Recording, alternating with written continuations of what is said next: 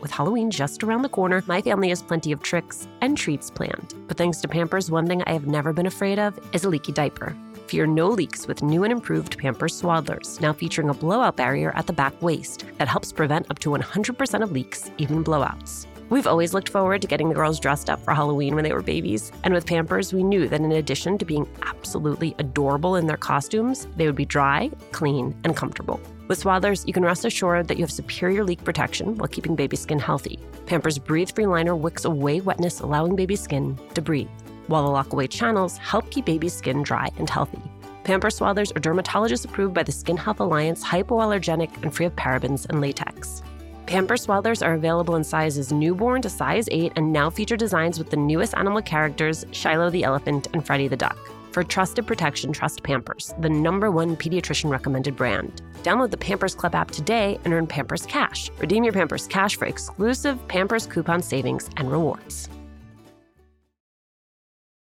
A little update on our March 27th live recording of Latina to Latina. You did it. You sold out our early bird tickets. Thank you, thank you, thank you. There is still time to grab your regular tickets while they last. Again, the details. We are partnering with our friends at Poderistas to bring you a conversation with New York Times bestselling author Xochitl Gonzalez. It is happening at the William Vale in Brooklyn on March 27th. You can find the link to purchase tickets on our Instagram page at Latina to Latina or on mine at Alicia Menendez XO. I cannot wait to see you.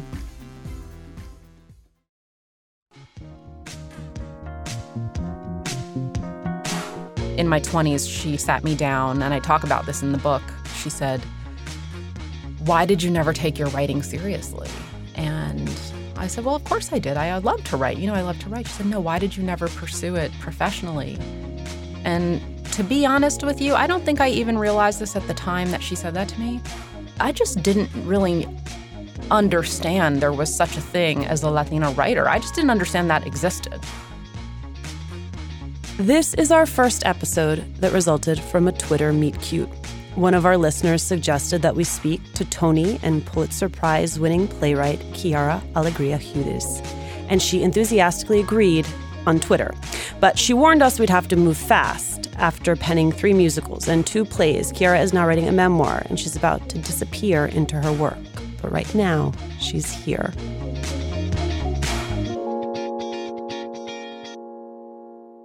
Here I am. What's the memoir? It's about the late 80s and early 90s when I kind of came of age as a girl in Philadelphia. And it's my spiritual awakening during the time of the crack epidemic, the AIDS crisis, and how I became a writer and a storyteller through a series of kind of spiritual events. You've told so many other people's stories. What is it like now to tell your own? It's really intense. It required a different process of me. I think I've also always told stories under the guise of fiction. Even though my plays come out of family stories, I insist that they're fictional plays because there are fictional elements there. But a memoir, I can't do that. I can't really fudge it. And so to really go back with my memory and insist on accuracy, on my point of view, especially when I'm dealing with things like, did my cousin or did my cousin not pass away from AIDS? And still there's not a clear answer in the family about it. So what do I do about that? How do I gain clarity and tell the truth when there's still not answers? I also have just blackout years, like years I don't really remember with the same clarity in which I remember other years. I thought I did too. I thought I didn't remember. I thought I didn't know. And what I found is I do actually remember more probably than I'd like to, that telling myself I didn't remember and being active and not remembering was a kind of temporary state I let myself be in while I didn't want to deal with some of the stuff from the past. How did you excavate that memory? Through a series of writing rituals. Every piece that I've written has a different process, and I learn how to write it as I go. With this piece, it involved taping up all my ancestors' pictures on the wall, so all of my tias who aren't with us anymore, lighting them some candles and saying some prayers so that I felt safe. I felt in a safe place. I felt loved, and I felt trust in my kind of emotional space. so that I could then kind of go into the forest, not following any path, and see what I would discover there. And some of the discoveries were incredible and delightful, and some of them were super painful. Your work and your spirituality, and at the beginning, your mother's spirituality, are so deeply entangled. I mean, she told you were a playwright. She did. I didn't know at the time. I was in my mid-20s, and I had written all my life. As a child might play stickball in the street or might color in a coloring book. That was just fun for me. And I loved it. I did it nonstop. But in my 20s, she sat me down, and I talk about this in the book. She said, "Why did you never take your writing seriously?" And I said, "Well, of course I did. I love to write. I love to write." She said, "No, why did you never pursue it professionally?" And to be honest with you, I don't think I even realized this at the time that she said that to me. I just didn't really understand there was such a thing as a Latina writer. I just didn't understand that existed. As soon as she said that to me, I thought, oh, damn, of course. But it had just never really clocked in the currency of what one wants to be when you grow up. I think part of what resonates with me about your story is that you are on this path, and it's the thing you've always wanted to do, which is music. And then all of a sudden, as I've read the story, you go to your mom and you say, "I'm bored, and I don't understand how it's possible that I have what I thought I wanted, and I'm bored." And I think where you're lucky is that you realize that fairly young. It was helpful. Sometimes I wish it had come even earlier, but I guess I can't complain, like you say. It was very helpful. I mention in my book that it might possibly be the shortest conversation my mom and I ever had also. It wasn't some long walk me through the steps of what she was thinking. She just pointed this thing out, and my heart said yes in like the quietest, simplest way possible. And I knew my life changed forever. What was neat in that instance is that I was on my life's path. I had just never named it. And I think that one of the emotional elements of writing the memoir, but also of being a writer in general, is that actually we have life, we know life, we live life, we are saturated, but we don't oftentimes name our experience. And so the process of naming oneself, the process of living your life happens. It happens every day. But the process of really looking at that and describing it and being honest about what you're describing is trickier than one would think. Your mom is a santera. Yes. What is your earliest memory of her practicing? Well, before her practice as a santera really entered my life, my earliest memory is of her, I must have been 5 or so, taking me outside and praying in Spanish. And my dad didn't speak Spanish, so my Spanish was shaky. So this was kind of a way that she was teaching me Spanish, but it was also a way that she was teaching me prayer. And I definitely remember that God had a feminine ending when she said it, and that God had a lot of names. And so I was trying to remember all of the names that God had. And it's a very warm memory of mine. I felt safe and I felt excited because it was a secret, because my dad was an atheist too. So my mom had to create a secret practice so that she wouldn't be insulted or questioned, and she let me be witness. And I knew that was special. I knew that invitation was special. So my first memory is either of blood sacrifice in my living room or of her being a spirit medium. I can't exactly remember which chronologically came first. Both were very terrifying and confusing to me as a child, but also mesmerizing. So it was like that thing I didn't want to see, but I really wanted to see at the same time. And then her path has continued on to embrace other traditions as well. So she is like a spiritual woman walking through this world and through many traditions. You've told a lot of your family stories, again, to your point, fictionalized, but you've drawn a lot of inspiration from them. How do they feel about that? They feel good. They call me every once in a while. I know I got your next play for you. And it was a learning curve. The first 2 plays, I was so scared. It's almost like the scaredest I've ever been in my life, because what I was scared of is I was about to lose my family member. Like, I had a play. My first play in New York was called Elliot, a Soldier's Fugue. That was before In the Heights. So it really was my first play in New York. And it was based on my cousin. And he came I had interviewed him, and then he came to see the show, and I was sitting next to him, and he was like holding my knee so I wouldn't be shaking so hard. And I thought, like, he's going to see what I did, and I'm going to lose him. I'm going to lose my cousin. I was so scared. And in a few minutes into the play, I just saw, like, tears down his cheek, and that was the rest of it. That's how he behaved the rest of the play. He just wept quietly. And afterwards, he said, "Thank you." The second play was called Water by the Spoonful. And my cousin, who I wrote that about, she came to see it. That was about addiction and recovery. So that one was like even about more open wounds. And again, I thought, oh my God, I'm going to lose her. Why did I do this? I'm about to lose my cousin. I'd much rather have my cousin than have a play I wrote. In fact, she also wept, and that play unlocked whole new conversations, things she had never told me about her struggle with addiction and recovery. And so I think they're used to it now, and they kind of find it to be a little bit of a truth vessel. It hurts sometimes, no doubt, but there's also a lot of highs and exhilaration that come with it too. What is the responsibility of your work? I think it's to leave a legacy, and hopefully one that's really honest about what the struggles were. There's something that I think of as like cultural records equality. There's all sorts of equality, right? There's equality in the law. Obviously, I'm not a litigator.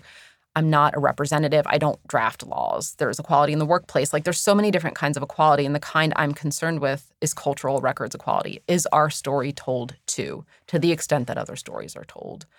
That's what I'm concerned with. That's the responsibility of my work, to create that cultural records equality that simply says, we were here, this is what it was like. And because this story has been told by me and also by her and also by him, you know, us together, we cannot be denied. Our existence cannot be denied. How much then does the context of consumption matter? If the majority of the audience is still white, or at least non-Latino, and the majority of the audience is very wealthy, and we're telling the truth of our stories, but there are complexities of those stories, and it can be about a life of service and a traumatic time. It can be about addiction. When you have to explore the underbelly of stories that aren't often told to a group of people who may only know this community through your stories, what then? Well, this is part of the question I was asking when I thought it's time to write a book, because, you know, books reach different audiences. And I was ready to see, okay, what other audiences are out there for the stories that I'm telling. And I actually have gotten to know the theater audience so well in my career as a playwright that it started infiltrating my writing space and my creative space, where I'd already be bracing myself against certain reactions, feeling like, how will cultural insiders or outsiders see this? And so I wanted to write for an audience that I had no expectations of. Therefore, I could create who my audience was. When my babies were going through their exploration stage, I had so much to worry about. Falling over, bumping heads. What did she just put in her mouth? The list was endless. But when they were in Pampers Swaddlers, I knew I never had to worry about a leaky diaper. Swaddlers are great for both baby and mommy. They keep your baby's skin healthy and dry with Pampers Breathe-Free Liner, which wicks away wetness, allowing your baby's skin to breathe. Swaddlers have always given me peace of mind knowing that diaper rash and leaky diapers were not in our future. There's also the blowout barrier at the back waist to help prevent up to 100% of leaks, even blowouts. Pampers Swaddlers are dermatologist approved by the Skin Health Alliance, hypoallergenic and free of parabens and latex. Your baby deserves that. And they're available in a wide range of sizes from newborn to size 8, and now feature designs with the newest animal characters, Shiloh the elephant and Freddie the duck. Having a diaper you can depend on is important, and it's why I have always loved Pampers, the #1 pediatrician-recommended brand. Download the Pampers Club app today to start earning rewards with every diapers and wipes purchase. Not to mention, get great parenting content with Pampers Club. Hi, Latina to Latina listeners. It's Brenda from Tamarindo Podcast. And if you love Latina to Latina, then we know that you're going to love Tamarindo Podcast. And if you're in the LA area and can't make it to the Latina to Latina live event, we'd like to invite you to our event on March 28th at 6:30 p.m. We're hosting Amigas Blossoming, a night of celebrating and cultivating blossoming friendships. This will be in Highland Park, and all the details to RSVP for free are at tamarindopodcast.com/events. Hey, Red, what are you up to? Just making sure all the M&M's gifts are wrapped and the ball's filled. Remember that one holiday party when we had no M&Ms? Oh boy, I still have nightmares. The cookies? Yeah, you used all the M&M's candies that were meant to decorate the party treats, to decorate snowmen. You did it again, didn't you? They do look cute, though. Bringing cheer, M&M's for all fun kind.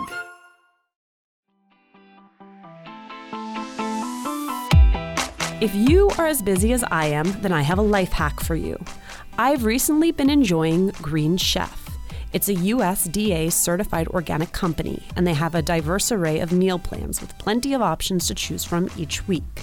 You can choose paleo, vegan, vegetarian, pescatarian, Mediterranean, heart smart, lean and clean, keto, gluten-free, and omnivore. For $50 off your first box of Green Chef, go to greenchef.us/Latina. Their recipes are quick and easy with step-by-step instructions, chef's tips, and photos to guide you along. This week, I made my husband and kiddo salmon and piccata sauce. It tasted fresh and delicious, and my daughter might have even eaten the sauce with a spoon. Best of all, everything is hand-picked and delivered right to your door, so no more decision fatigue. Let Green Chef do the meal planning, grocery shopping, and most of the prep for you. For $50 off your first box of Green Chef, go to greenchef.us/Latina. What was it like the first few sessions in which you were working on In the Heights? It was so fun. That was a really fun project.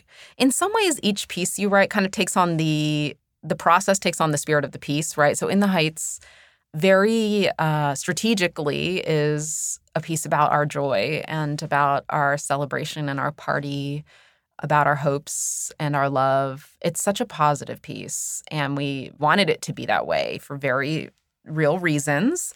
There wasn't a lot of portrayal like that. A lot of the actors who came to the piece had mostly been working on like crime series as the criminals or like possibly crime series as the cops.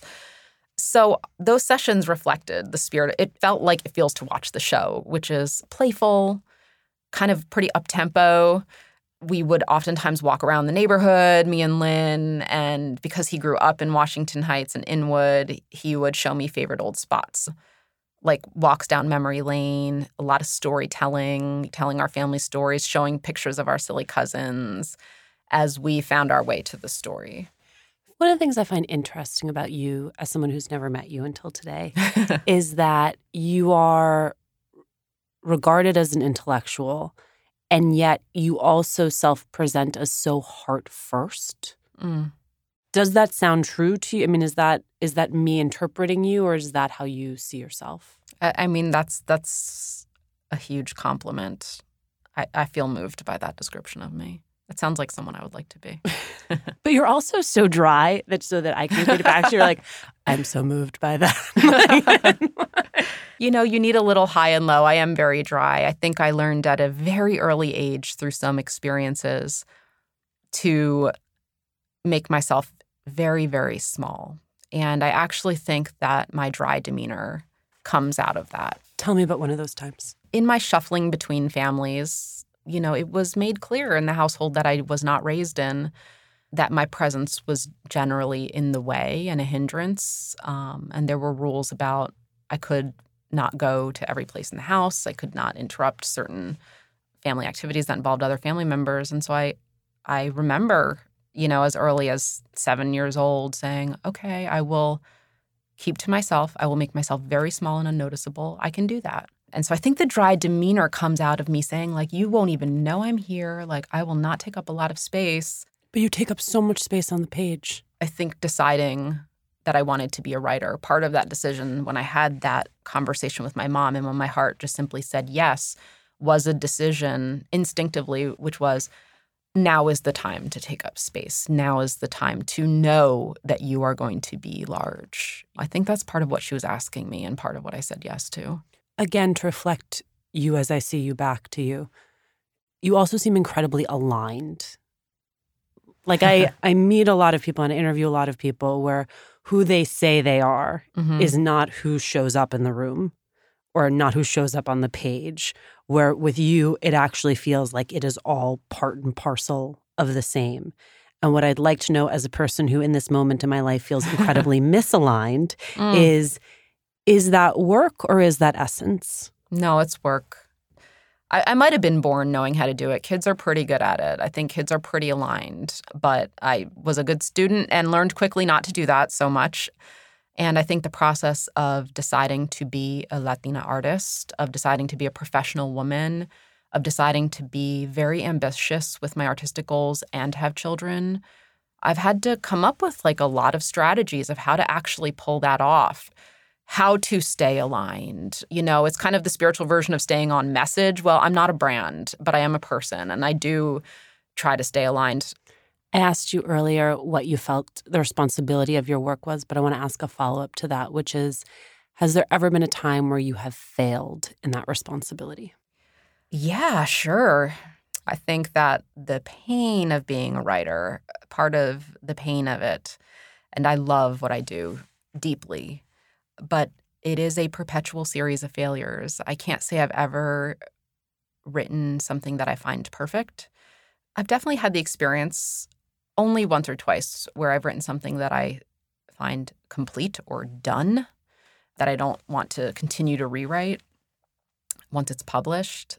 But even those I know are flawed pieces. And the flaws are aesthetic. Sometimes like, okay, the language was beautiful, the poetry was beautiful, but the plot was lacking in this certain moment. And sometimes the failure can be, like you said, about the responsibility. So those are probably a little harder to get into, but, you know, did I lean too much into the tragedy or too much into the comedy of this? Is this an overrepresentation of our sorrow and not enough of a staking claim to our joy and our fun? So I'm still thinking about that with writing the memoir. I knew it was going to be about how AIDS took family members from us, how drugs took family members from us. And so I knew I had to really create a math formula where that joy and that love that we shared was just as present, or I was going to regret it later. When you are writing, do you still seek approval? I'm trying to less and less. Early on in one's career, I mean, you're literally seeking approval. You need a job. Someone has to approve of your writing to produce your play. It is actually part of the hustle. And it can be very confusing. You know, do I need someone's approval to just simply get my work done? Or do I need someone's approval to tell my story? Those, for me, got swapped a few times. And that can be very confusing. And I'm still, you know, it's still a daily question I ask. I'm writing my first book, and I'm realizing that I'm not a writer in the sense that I rather talk about things than put them down on the page. And it is Sounds like a writer to me. It is both alarming to me and really validating to hear you say that it's never done. Because I imagine that the writers, like capital W, hit a point where you're like, that's right, it's all perfect now, and I press send. So if it never feels to you like it's done, what is it driven then by? Deadlines? An editor who comes in and just tells you it's done? Yeah, if it weren't for deadlines, it would just be hell. You'd just live with the insufficiency of what you wrote for too long. Then the piece would just become how insufficient it was. But you want to talk about it, but you don't actually want to sit and write it. You know, this is why writers are friends. Like Lin-Manuel comes over a lot. We're very good friends at this point. And if I could have a nickel for every time he said to me or I said to him, guess what, Lin? I got my next play. Here's what it's about. You know, I could get a lot of corner store candy with all those nickels. For the ones that actually pan out, it's a smaller amount, you know, and same with him to me. Like, we've always got ideas. We're always getting revved about things. And sometimes the ideas go, you know, just kind of fall away. Good, because I need you to focus on the movie. I've been waiting for this movie for a very long time. It's going to happen at just the right time. So thank you for waiting for it. But I think the In the Heights movie is happening now for a reason. You know, it's intense. When we were first talking about this movie, it feels like forever we've been trying to make it. It was in a different political climate, in a different administration. And that might be the case by the time it comes out, but it might not. And so I think to put a piece about what Latinos know in particular about community and about celebration, about partying, about joy, about family, I think the world could really use that right now. I don't think this is just a story for Latinos. I actually think like we're onto some really good secrets that this nation's going to benefit from. I think the In the Heights movie it's so much about what do we give our children. It's so much about how do we celebrate even with the modest means that we have. How do we hold that up to the sky and say thank you and throw a dance party and sing our joy. And I've walked a long path within the Heights, and so I think I've earned the right to write a few surprises in there too, so that people who think they know everything about In the Heights, there will be some new elements too. How do you separate, can you separate Quiara the person from the creator? Oh, dear. I can't. I have to keep my life very simple because I am not good at multitasking. Well, let's see. So I don't know if it's Quiara the person or Quiara the playwright, but she writes. She cooks dinner for her husband and children.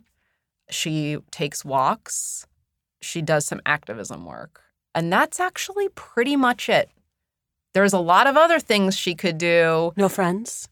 I've been blessed with some friends, and they tend to be the ones that are very much understand that when I see them in 3 years, I still love them. Because of your work or because of your introversion? Because of my work.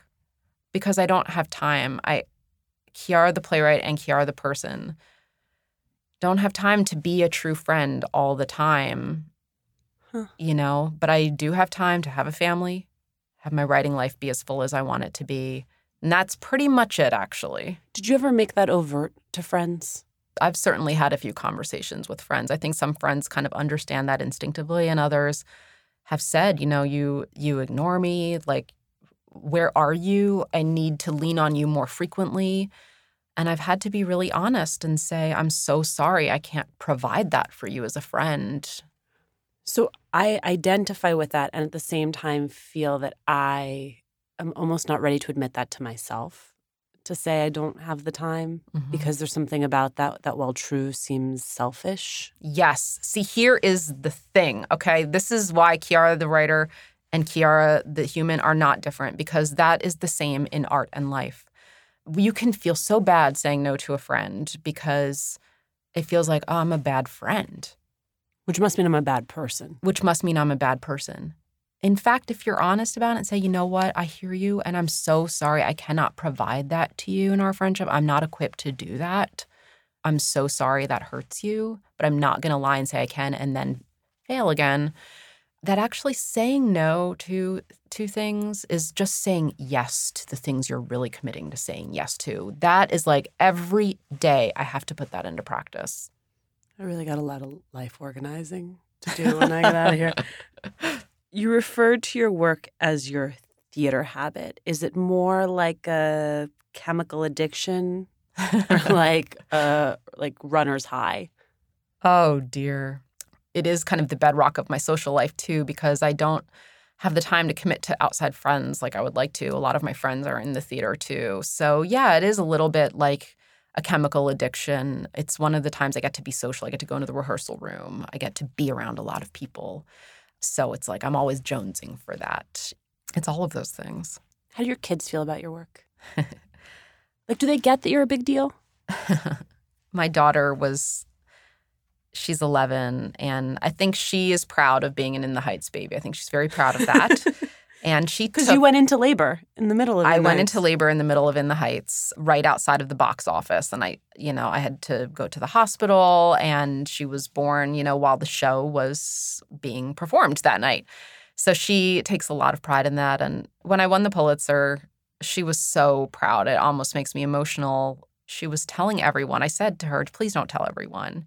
And she looked at me like I was crazy. Why would she not tell everyone? She was so proud of me. And so she told her classmates, and she couldn't say the word Pulitzer properly. She said Putzler, which was very sweet. I think, honestly, she probably takes it for granted a little bit at this point. Like, okay, when are we going backstage? That kind of thing. I'm like, oh, we don't always have to go backstage. We can just watch and be regular audience members, too. Thank you so much. Thank you.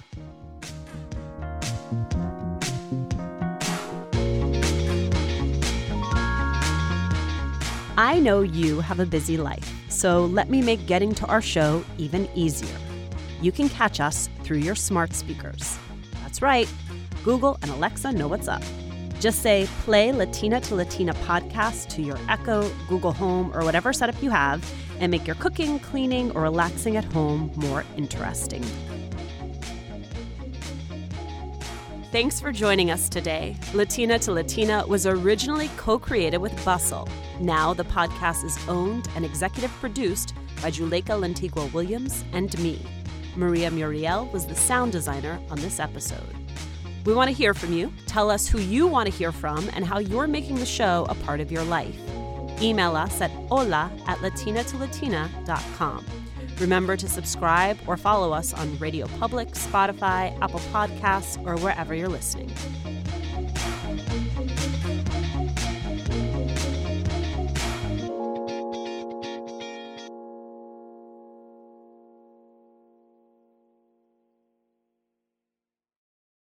A little update on our March 27th live recording of Latina to Latina. You did it. You sold out our early bird tickets. Thank you, thank you, thank you. There is still time to grab your regular tickets while they last. Again, the details. We are partnering with our friends at Poderistas to bring you a conversation with New York Times bestselling author Xochitl Gonzalez. It is happening at the William Vale in Brooklyn on March 27th.